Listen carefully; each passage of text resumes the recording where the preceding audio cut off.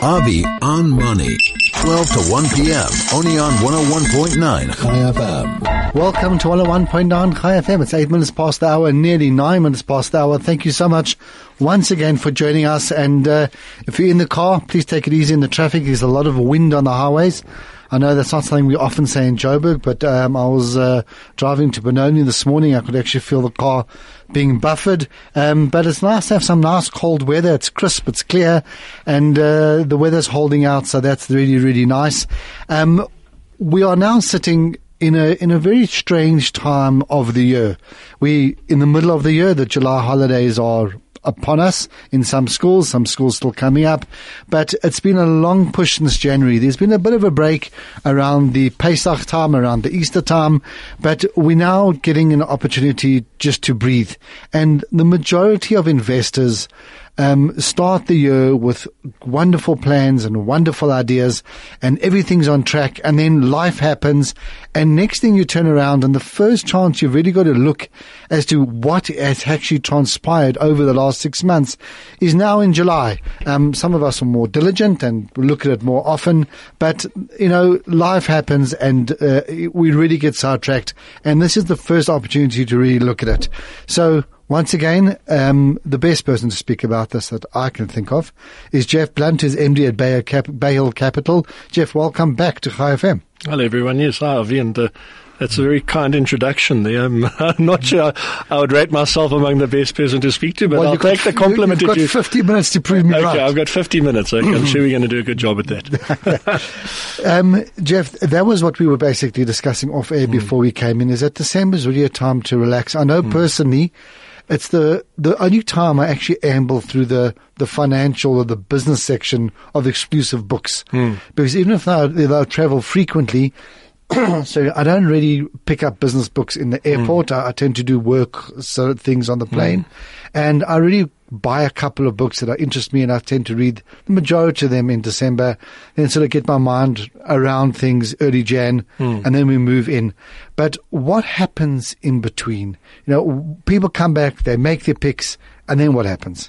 Look, I think that's a great observation that you make, and we see that. It was your observation, not mine. Your ambles through exclusive books, and that's the time that you actually read your books, right. and you have a bit of a little bit of time for reflection, and maybe that reflection, often through the holidays, and it is December because that's when we normally have our longest holidays, is when people sort of think about their personal administration, not just necessarily what they're doing personally in their lives but their administration. They catch up on their admin, what's outstanding, what I still need to do. And one of the things that we notice a lot with our clients is that they come back in January and they've actually looked at their share portfolio. They've actually read some of those old financial mails that piled up in the corner of their office or in the house. They troll the internet and they find a few interesting ideas. And then they come back in January and they make a few trades on their portfolio, only then to be caught up in the hurly-burly of the rest of the year. Most people, especially private investors, are not professional investors. They don't look at this every single day. And as a result, there's a bit of activity on the portfolio in January, and then, you kind of get distracted with life, and you end up with what we often refer to as sort of neglected share portfolios, where they're looked at intermittently, and so we always think that the middle of the year is a nice time to just have a bit of a refresher. Have a look at those statements you get from your stockbroker.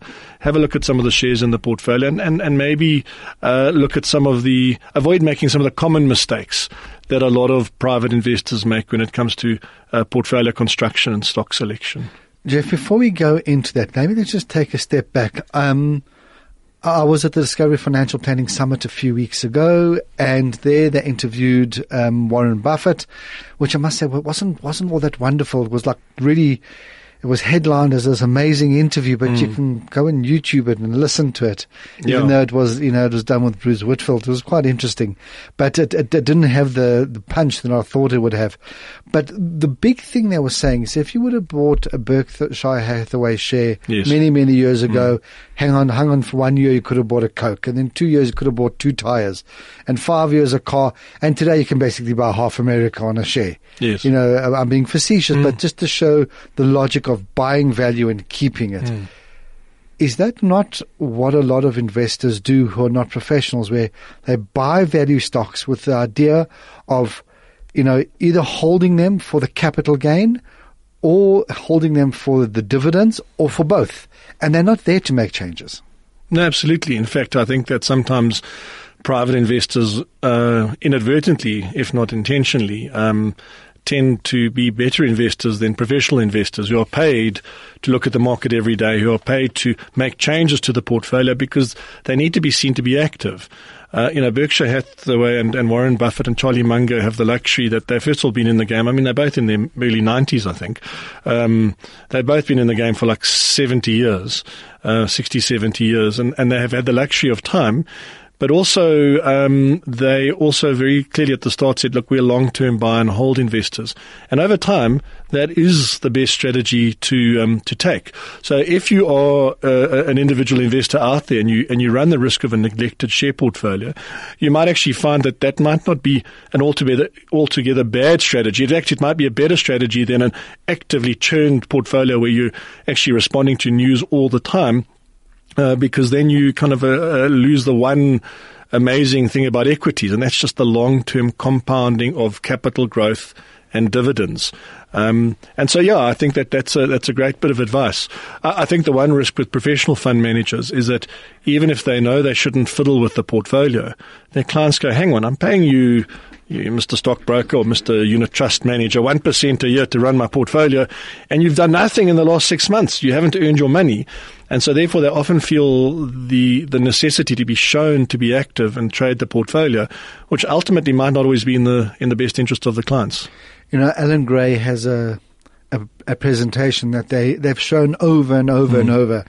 The one is about a chap who came to them when they just opened and gave them the sum of money, and he then passed on. I think it was in the equity fund, and his wife came up to them many, many, many years later and asked, would it be possible, does she have enough? She wanted 20 or 25,000 rand, and the portfolio was sitting in at like 25 million rand. And when they showed her what it was, she actually couldn't believe it.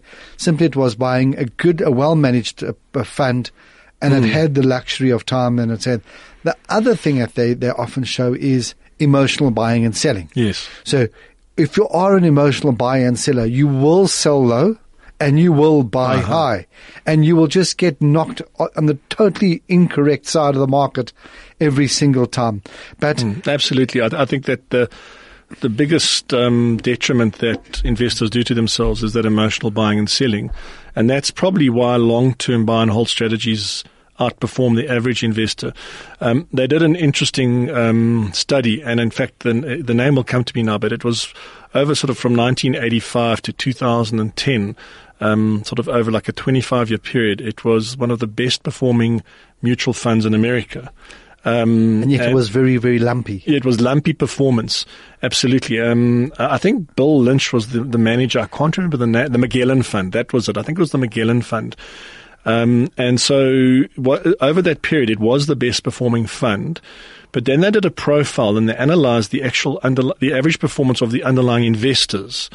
And while this fund on average beat the US market by 5 or 10% a year, whatever the number was, the average investor actually underperformed almost by that same quantum.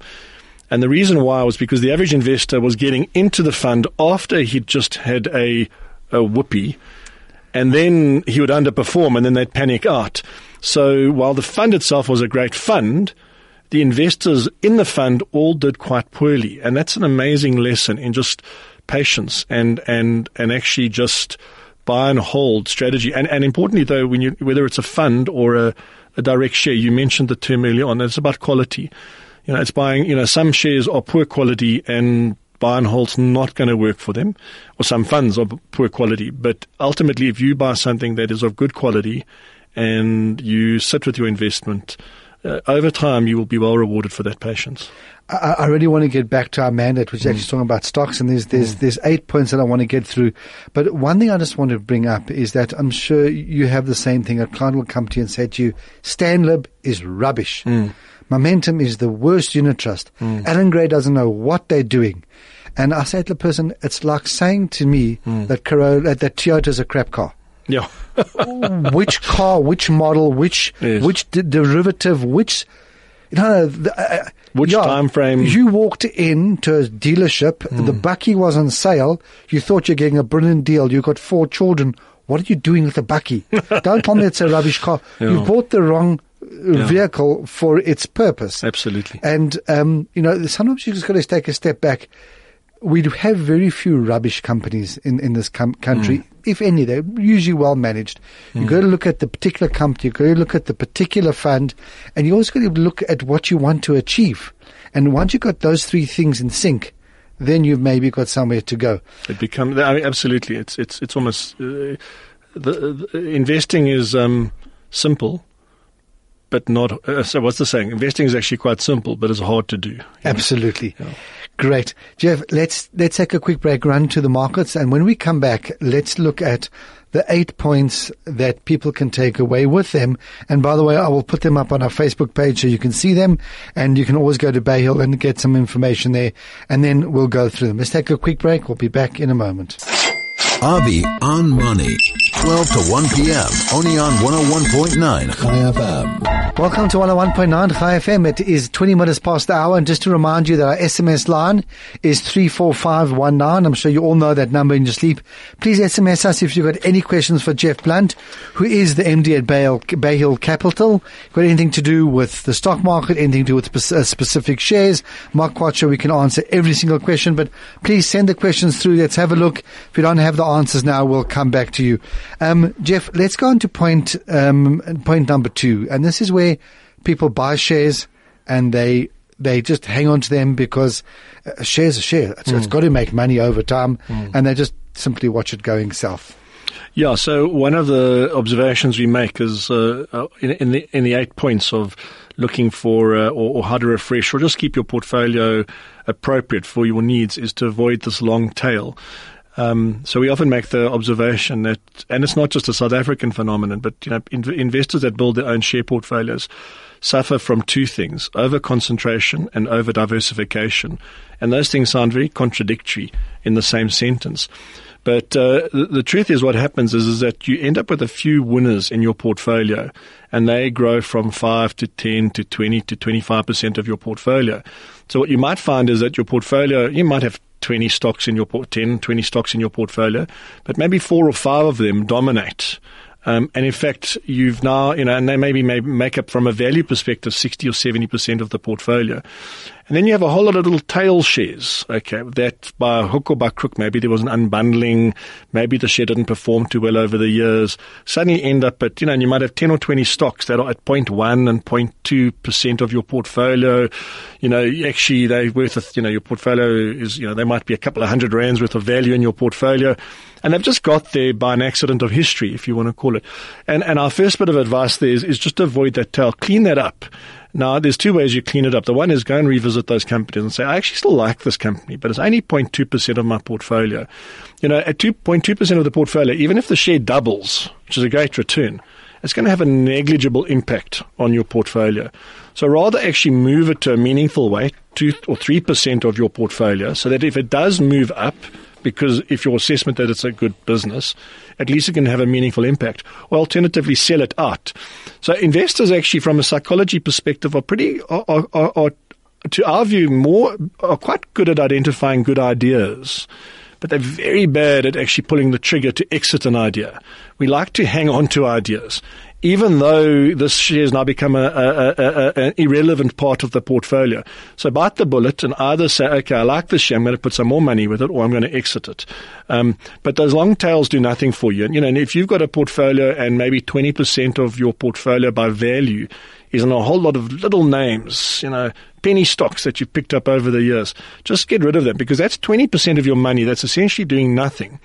And it doesn't matter whether those shares do well or badly. It's just that each share is so small in the portfolio, it's not going to have any impact if it does well. So rather clear them out or buy them up. So avoid those long tails. Yeah. I suppose that's the gutsy thing. You're keeping it there because it's got some sort of comfort value, because it's so small that if it does, but even if it does, it's irrelevant. Yeah. And either put your money where your mouth is and just increase the holding, or just scrap them and put money elsewhere. Yeah. The psychology of that is quite funny because, and I know even myself personally, I suffer from this, but I think all investors suffer from it. And that is, let's say you've got a share in the portfolio and you bought it at 20 Rand, and for some reason it's gone down to 2 Rand. Okay. And now it's a very tiny weight in your portfolio. Now, by right, you should clean it out because it's actually, even if it goes back from 2 Rand to 4 Rand, it's not going to have a material impact in your performance. But the psychology of investors is actually I only realize that loss when I sell, okay, because I bought it at 20 Rand, it's trading at 2 Rand. In my mind, I still actually hanker back to the fact that it might be worth 20 Rand. So therefore, I'm not going to sell it at 2 Rand and realize my loss. But the truth is, you've already lost the money. It's gone. It's now 2 Rand. Rather get that 2 Rand and do something else with it. Or alternatively, if you actually really love the share and you think that you've misjudged it, then buy a whole lot more. Because if you think it's going to go back to 20 Rand, put money into the idea. And that's something what Warren Buffett keeps saying. He says he doesn't mind if the share halves. Long as the management is good and the company is sound and there's a future, then he'll do that. Geoff, I'm just looking at the SMS lines. Someone's talking about that they've held Sanlam and Old Mutual for a long time, but the performances are not good. Am I correct in saying that that's just what I was saying a bit earlier? What do you have at Sanlam and what do you have at Mutual? Two old established companies. Sanlam especially has really reinvented itself over the years. And it's not quite fair to say that, should you sell them? What type of units are you holding? Well, look, maybe, again, if the question is about Sanlam and the Old Mutual shares specifically, because if it's a policy, then the share. It's the share. Okay, great. If it's a policy, I can't, because you've got to know what's in the policy. Correct. If it's the share, so look, both businesses are quality businesses, with quality management teams. I think that Sanlam reinvented itself a number of years ago, and so from a quality perspective, we like the business. And I think Old Mutual, under Bruce Hemphill, is also going a long way to appropriately reinvent itself. What the listener needs to understand is that these are big life insurance businesses, and the reality is that what they do is they collect policyholder money from people that are buying insurance, and they invest that in the market. And then in the dreadful event that you've got a claim, either a disability or a death or something, they'll pay your insurance premium out. But in the meantime, they take all this money and they invest it. They put it on their balance sheet. And the truth is that their biggest driver of their earnings over time, which then in turn is their share price, is actually what the market does. Because they sit with a lot of all of their balance sheet is invested in the stock market, locally and offshore. And if the market is rampant and booming, then their earnings are rampant and booming because their balance sheet is increasing in value. So there's a high degree of leverage between these businesses that is influenced by stock market performance. And in South Africa, the market has been really, we were talking, off air, it's been relatively flat for the last few years, up and down, but, we haven't had any fireworks from our market. But so my advice is that without knowing the personal circumstances, I think these are relatively good businesses, and they're well run, but understand you're really buying something that is driven ultimately by the market. If you're bullish on the South African stock market and you think it's going to go up dramatically in the next few years, then these are probably good investments. But again, on a long-term hold strategy, I wouldn't necessarily look to exit. The one thing with the Mutual, which is quite nice, is that they are going through a process of unbundling and selling off some of their offshore assets, and we think that will be good for shareholders. So there's probably a potentially near-term opportunity in that the share price is trading below what we'd call its net asset value. It's the values of the underlying businesses. And if they sell some of those off, then there's a potential upside for investors. Okay, I think we've answered the question there quite succinctly. And what's nice about the question was to do directly with shares, not so much portfolios. Geoff, let's go on to the next one, which is almost counterintuitive because there's avoid biases towards well-known large cap shares. How many times have we heard, this is a blue chip, it's a large cap, it's a great share, and therefore, it gives you some sort of comfort that it's stable. What do you guys mean by that? Look, when I grew up, they used to talk about blue chip shares or bottom drawer shares. You bought that share certificate, my grandfather or my father, and in those days you had a share certificate and you'd put it in the bottom drawer at your desk and you never ever sold it. That was, you could never go wrong. And that was sort of the ultimate buy and hold strategy. Look, so the two things is that we're not anti-blue chip. In fact, we think that blue chips, or these are large, more stable companies that are of good quality, are absolutely core in any portfolio. My observation, though, is that I think that investors perhaps have a false sense of comfort in blue chips. Okay. In that, if it's a big blue chip share, the share can never go down. Okay, and remember, I'm separating out the quality of the business and the share price. Share prices go up and down, and then you have the entity of the company. And I think in this case, there are lots of mid and small companies in South Africa that are also of good quality and are manager-owned. We love what we call FOMO shares, family-owned, manager-owned shares. Okay, that's the thing, fear of missing out. FOMO. You were scared you weren't asked to a party on a Saturday night because you want to go because you don't want to miss out. Well, we call these FOMO shares. Fear of missing out on these shares, or family-owned, manager-owned shares. And a lot of these we really like because the management's got skin in the game, or they're family-owned. And funnily enough, what we find about these FOMO shares is they are much better capital allocators. When the management team is looking long-term, they're willing to invest in a plant or a factory and know that it will take 3 to 5 years maybe before it starts making lots of profits. But they have that longer-term vision versus, say, other shares which are short-term driven. So we like that about FOMO shares. So it's don't just get obsessed with blue chips. They're good companies, but blue chip shares are as volatile and can go up and down as smaller companies. But smaller companies have the opportunity to grow. If New York takes a smack tomorrow, just for some reason it happens to fall 10% tomorrow, you can pretty much bet that on Thursday the JSE is going to fall 10%. And whether you were in a mid-small company or whether you were in a large, loved company like Naspers, it's both going to fall 10%. You don't get that extra protection in the large company that you perceive. I suppose it's just keep your eye out for good opportunities out there, family-owned, manager-owned, mid-small businesses, and there's plenty of them. And actually, at the moment, most of those are trading very cheaply compared to the market. So we did an analysis. The average PE, price-earnings ratio, on the stock exchange at the moment is 19. That means that which is screamingly high. It's high. The long-term average is 15. Right. So, and to the layman out there, it means that if I was to buy the all shares, a whole index, for every 19 Rand I spend, there's 1 Rand of underlying earnings in the companies. We went and looked at the median PE on the stock exchange. That's actually the middle PE. It's not the average.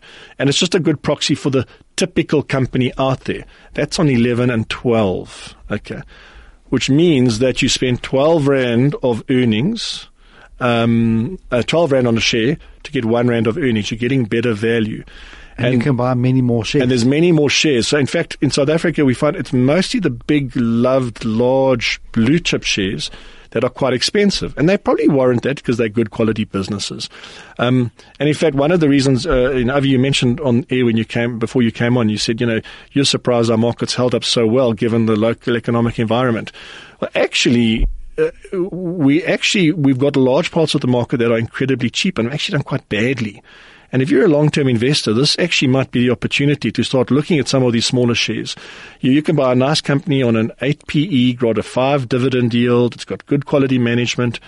I'll take that, as opposed to buying a 20 PE large company, which really is actually more challenged at the moment, in the economy. And they've really, to increase their profit year on year is big numbers. Yes. Whereas, a smaller company, to increase profit is smaller numbers. It's easier. 100%. Yeah. It's interesting. I mean, I've been around for a while. I've never heard the term FOMO used in that way. And as you were talking, I was just juxtaposing in my mind different insurance companies, for example, some that are manager-owned or manager still driven today, and those that have phenomenal management teams, but yet don't have it. And I think the difference is the culture. Yeah. You can have a brilliant CEO, but he's the CEO, unless he's the founding CEO. Yeah. Whereas you can have other companies where the CEO is there, but yet he's the same person that went scrounging for capital 25 years ago to start a company, so to speak. I mean, if you look at your company is a very similar scenario where, a core group of guys got together many, many years ago. Out of a big stable, but they started their own company, and they are still managing that company today. I think that's spot on. I mean, so for those of you who don't know, we're actually part of the Peregrine Group, Right. Peregrine Holdings. Absolutely, and we think that the management team and the founders have skin in the game. There is a different dynamic. The problem is, eventually successful companies get so big that they have to become these big, boring, stodgy corporates. Eventually, everyone, I suppose, gets there if they grow to that size.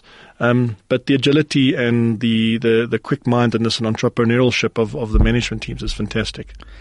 You've used the term flippantly a few times, skin in the game. Yeah. But it's, so we take it to mean that they invested in the game. But it's not only that. They live, breathe, eat their business. Spot on. In a company like Blue Label. Yes. A similar thing. They've made one or two shocking calls, especially politically in the last while, which they had to quickly reverse.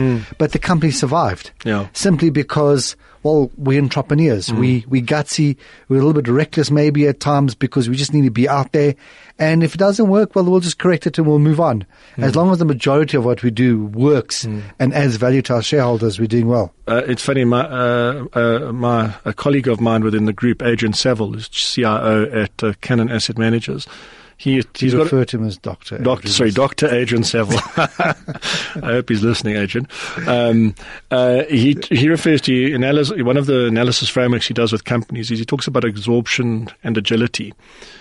So if absorption means the ability of a company to absorb a shock, so that would talk to its strength of balance sheet, its funders, its backers, the integrity of its management team, and then the agility is to think fast and think on your feet. Think about a boxer, and think on your feet and use opportunities that present themselves. Be entrepreneurial, and great companies exhibit both absorption and agility. Clearly, mid and smaller businesses are better able to do that, but even very big companies can exhibit that. And you might say, well, a big company like Sanlam or Old Mutual, they might, because they've got strong balance sheets, they might have a lot of absorption, but they certainly don't have agility. And you might have a lot of small venture capital startups. They certainly got the agility, but they don't have the absorption to take the shock or shocks.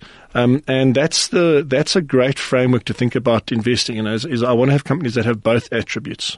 And interesting. I went through the whole Sage Life demise. There was such a loyalty to the company. Yeah. It was almost like a Waterloo. You had no chance, but you were loyal and you were there. And there was no absorption. Yeah. I mean, they went offshore, brilliant minds, experienced people, and it just was their death knell. It didn't work yet. Old Mutual did the same thing, and they said, oops, sorry, we made a mistake, and they came back and... Yeah, we made a mistake with a couple of £1 billion. Oops, sorry, we'll move on. But that's, exactly. I suppose those are the shares. Geoff, I will usually do this towards the end, but just before we go to the break, let's maybe talk a little bit about Bay Hill Capital, its holding in Peregrine, because we're now talking about stocks or shares, as we call them in South Africa. We're talking about stock brokers, people that you can go to. What do you guys actually do? Who's your clientele? Who should come to you? How do people get in touch with you? Okay, so thanks for the prompt there. So Bay Hill Capital is a company that is owned between Peregrine Holdings and Citadel, so that's the one side of our lineage, and another company called African Financial Group. So Peregrine Holdings will be very familiar with you. It's a listed financial services business, still currently under Johnny Hertz, but he'll be leaving unfortunately soon. And then our other shareholder in Bay Hill Capital is African Financial Group, which is owned by Dr. Gil Mishlati, who's a well-respected liver surgeon, although he's no longer in practice.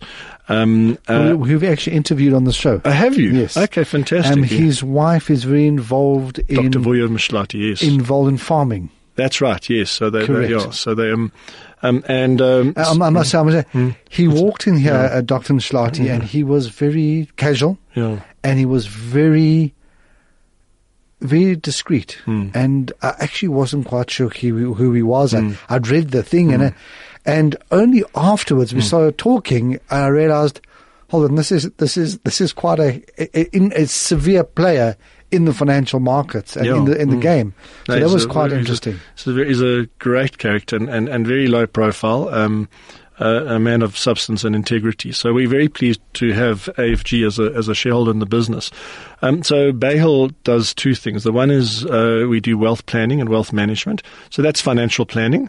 And then the second aspect is building share portfolios and private client share portfolios. So we build bespoke share portfolios where we'd meet with the client and co-pilot a portfolio, pick stocks with them, or alternatively they would give us some money to run the portfolio. One of the initiatives that we're actually working on at the moment, interestingly enough, is we're about to list a share on ZARX, which is one of the new exchanges. So it's not our share, it's not Bayhill Capital itself that's listing, but it's called the TIP, which is a transformation investment portfolio. And what TIP will be doing, and this is really coming from a lot of demand from our clients, is raising capital and doing two things with it. The one is looking for an economic return in the investments we make, but the second one is to drive transformation in the economy. And a lot of people kind of see these as contradictory. So whether it's transformational or social objective investing and economic investing or commercial investing, and often people say they contradict each other, but we actually think we think that they're actually complementary. And if you get it right, you can get a good return for your clients, but you can also affect a social objective. Is a social objective a business social objective? No, so social objective investing would be so, for example, where you invest. So our specific social objective is transformation, which I'll talk about in a moment. But social investing is a broader category. So it would be, if you want to call it, investing with a conscience. And saying, okay, well, we're going to build portfolios that are either going to, if we invest in a company and we think the management's been unethical or behaving badly, we would come in and we'll work with management to affect a behavior change. This could be a big polluter, for example.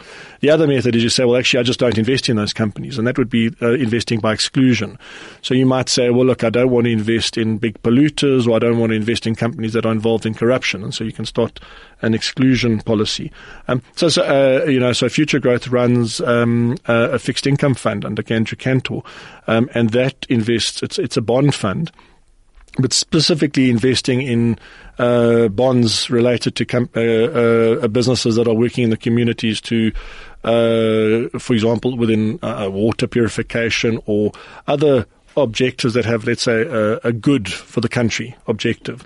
And funny enough, commercially, they actually do quite well as well. When will those shares be available? So we're looking to this will be listed sort of mid-October. Okay. And part of the objective in dealing with this is to raise capital from black investors and white investors, but always a majority of black investors, and then going to companies on the stock exchange and purchase them and get a BE discount in those companies. So a lot of companies out there want to get in a BE shareholder. They're happy to issue shares at a discount to the share price, as long as you commit for a few years.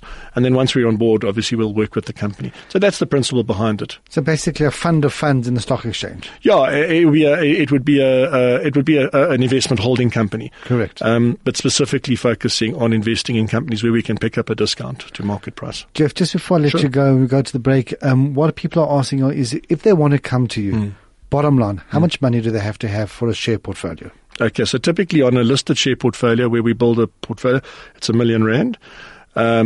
We don't have funds apart from the tip, but when the tip is listed, that will start off with a couple of $100. You phone your stockbroker and you buy it like a share. So okay, so someone comes to you with R1 million, so that's where the starting portfolio is. Yeah. Okay, there's lots of questions that come through. You've obviously said something right, or I've said something very wrong. But let's take a quick break. Cool. We'll be back in a moment. Avi on Money, 12 to 1 p.m. only on 101.9 Chai FM. Welcome back to 101.9 Chai FM. It's 16 minutes to the hour, and unfortunately it's only 16 minutes because, Geoff, we got sidetracked once again, and we haven't got through the list, but you quite graciously well, one day we must stick to the script. We'll come back. But just to quickly answer your questions, there's a questions about whether cryptocurrencies are a good investment. We both looked at each other and smiled, but you wanted to say something about a course that's been run. going to be running soon? Look, so in fact, I attended a conference last week for a couple of hours on blockchain and cryptocurrencies and Bitcoin and all of these things, and it was fascinating. And I have to be honest, I didn't fully understand it, so I would be lying if I actually even led your listeners down the garden path. However, interestingly enough, I did pick up two invites into my inbox last week. The first one is, I know that GIPS, the business school, is running in September or something a 2-day session on cryptocurrencies and blockchain and all of that. And so maybe listeners already want to learn about that. Well, look up on the website. And then for the layman like me, the Free Market Foundation, I also got an invite from them. Go and Google Free Market Foundation. And they've got an hour session in a few weeks' time in an evening with Davy Root, the economist from Efficient Group. And he's talking about cryptocurrencies and the impact of digital currencies on the world.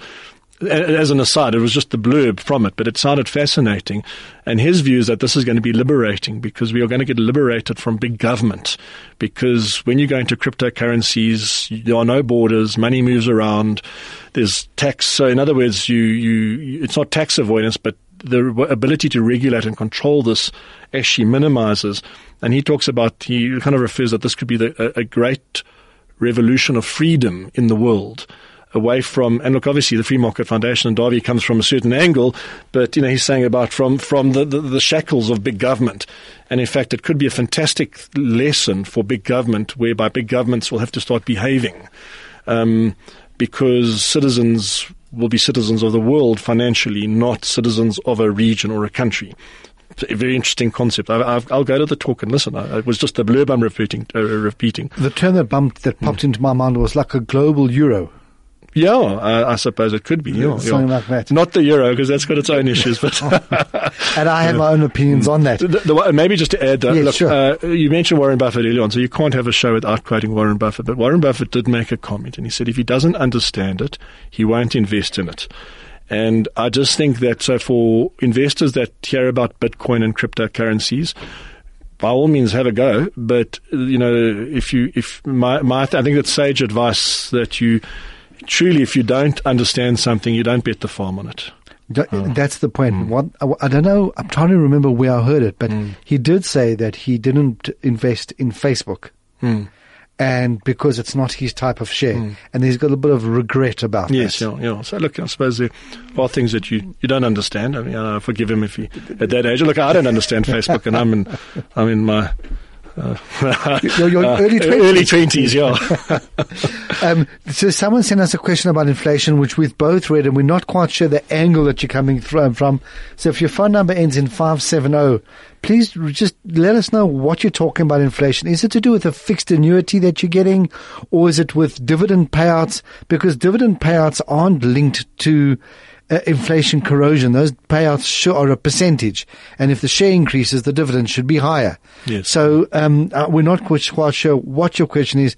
Please just resend it with a little bit more detail, and we'll do our best to answer you. Geoff, in the next 7 minutes, let's quickly go through some of the other factors, and I'm actually going to hold some back so we can pass you back into studio. One thing point number 4, which I'll read the headline, is be aware of single factor drivers in the portfolio. And what I understand that to be is don't buy 14 different construction shares. Exactly. Because they're all driven by the same factor. Yeah. I often used to say at my days in Momentum is that there was Momentum Balance Fund, which was run by my friend Wayne McCurry, and then there was the Investec Managed Fund, which similar mandates and portfolios, but yet total different performances. But there was such a good marriage. Yes. Because there was no correlation between them. Yeah, exactly. And, so in other words, you were getting the best of the same mandate with a totally different flavor. You were getting a Toyota Corolla 1.6 and a Nissan Almera 1.6 with totally different drives. No, that's spot on.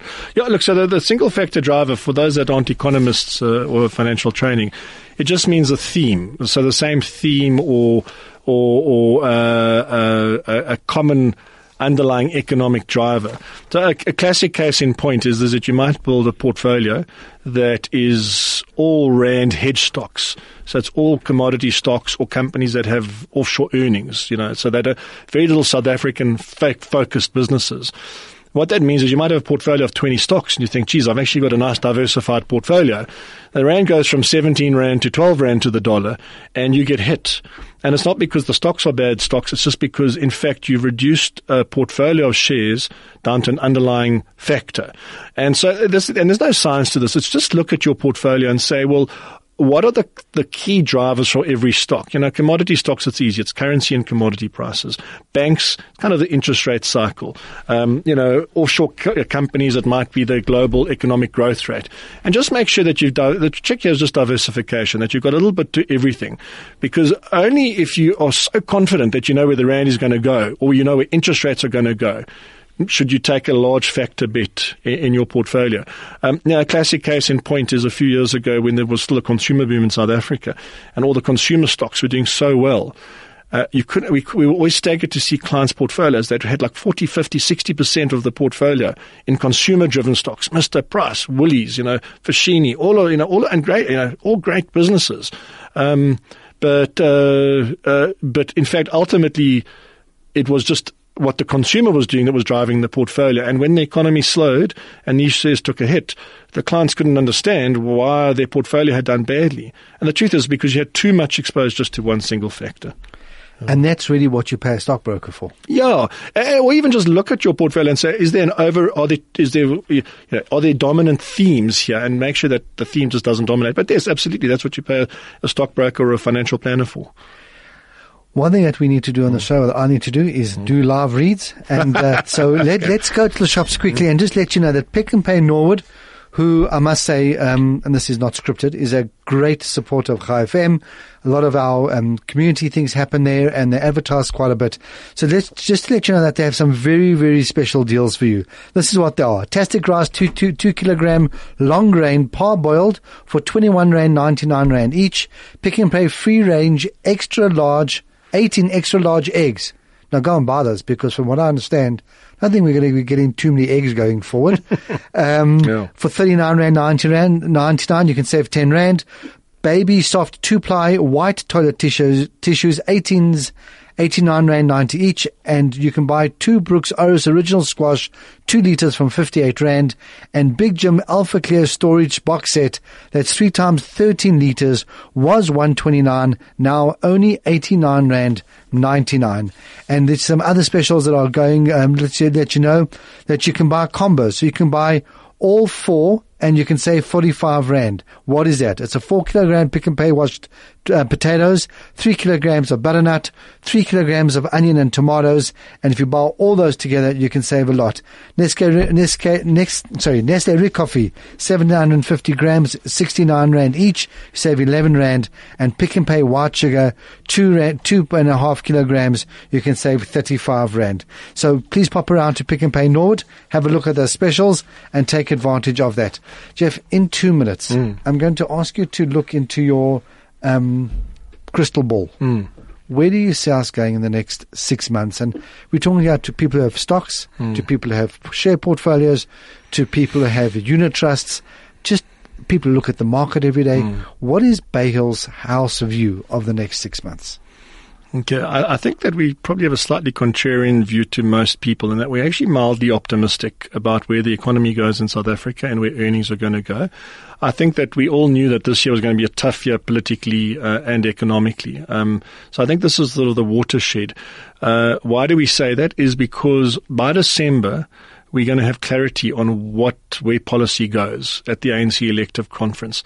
And interestingly enough, from an economic perspective, we think policy uncertainty is much more damaging than bad policy. Okay, now that sounds bizarre, but as an investor, if you don't know what's going to happen, it's much more erosive to your confidence than when you have a clear direction of what policy is going to happen. Because once you've got policy, you can deal with it. You can deal with it and you can navigate it and you can understand what the rules of the game are. Right now, we don't know what the rules of the game are.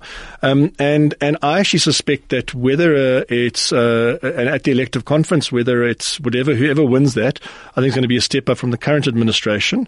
And at the same time, I think we will then start, the political jockeying in South Africa will finish. We'll know whether we like it or not what the game plan is for the next 4 years.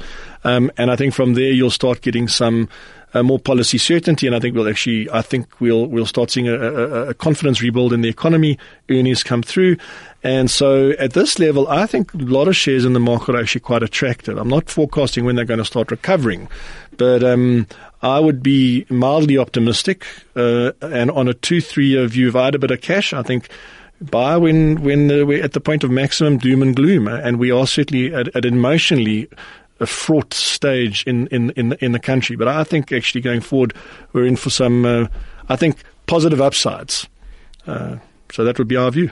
And that's, one thing, it's not an emotional statement. No. We've thought it out. And one thing about South Africa is that the people are resilient. And we stick around and we make things happen. And we've seen the market already discount a lot of the political noise that's going on. Underlying factors are there. What we really need is certainty, and we need people to start spending money Absolutely. again. Okay, that's an inflation risk, but rather that than have job layoffs that we're having at the moment. Right now the landscape is dominated by policy uncertainty and jockeying, political jockeying. Once we're over that hump, I think that we have, as a country, great absorption and great agility. Funnily enough, that's a nice analogy. Absolutely. I think, And we're absorbing lots of punches at the moment, yes. Which means every action has a reaction, which means there's a lot of kinetic energy to come out. Absolutely. When the market comes. Geoff, thank you always for being here. Thank you for your positivity. My pleasure. And thank you from time to time sending some of your able-bodied soldiers to come sit in the studio. Much appreciated. Thank you everybody for listening. Craig, thanks for pushing the buttons. Michelle, thanks for putting it together. And we will see you next week.